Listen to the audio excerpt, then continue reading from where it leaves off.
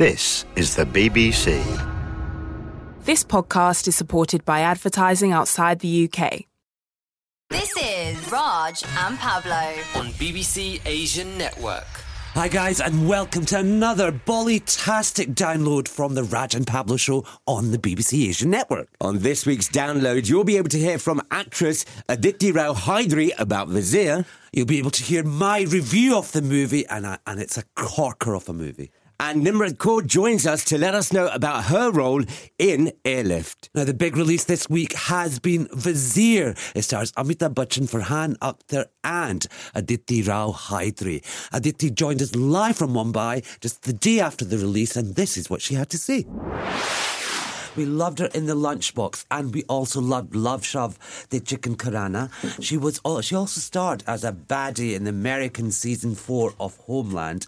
But the big buzz is all about the forthcoming Raja Menon film, Airlift, which she co-stars with Akshay Kumar. Who are we talking about? It's the wonderful, the magical Nimrat Kaur, who joins us live. Hi, darling. Welcome to the Raj and Pablo show.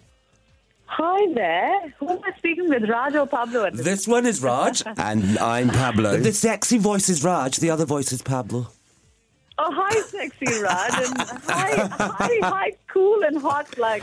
Oh, I could deal with hot. Nimrat, welcome to the show. Thank you for that amazing introduction. It's really so kind. Thank you. Now, firstly, let's just talk about what's happened with you since The Lunchbox, because everybody, you got international acclaim for that movie. Right. I know that professionally, my life is really a period before and after The Lunchbox. I was literally hit with a tsunami of events, after The Lunchbox release. Nothing that I have ever done or imagined could have prepared me for all that came my way. And I can't be more thankful, very honestly. You don't really prepare for such things. You can't really plan such things. So it's all providence, and it's all something that I have so much to be thankful for. There's lots of binge eating, in the middle of night when you're just, you don't know what you're doing, where you're going, what's happening, because there's just so much coming at you. But all in all, it's just been a ride full of love and just so much affection. And Airlift, now the buzz about this film is tremendous. It's Raja Menon's who's directing it as well. Nikhil Advani's producing it, and you co-star opposite Akshay. What made you choose this film? Oh, well, it's more like the film chose me, in the sense that Nikhil Advani actually met me, and, he was really interested in Akshay and I coming together for a project like this. As you would know, it's a true story. It's based on a real-life event. And he felt that, the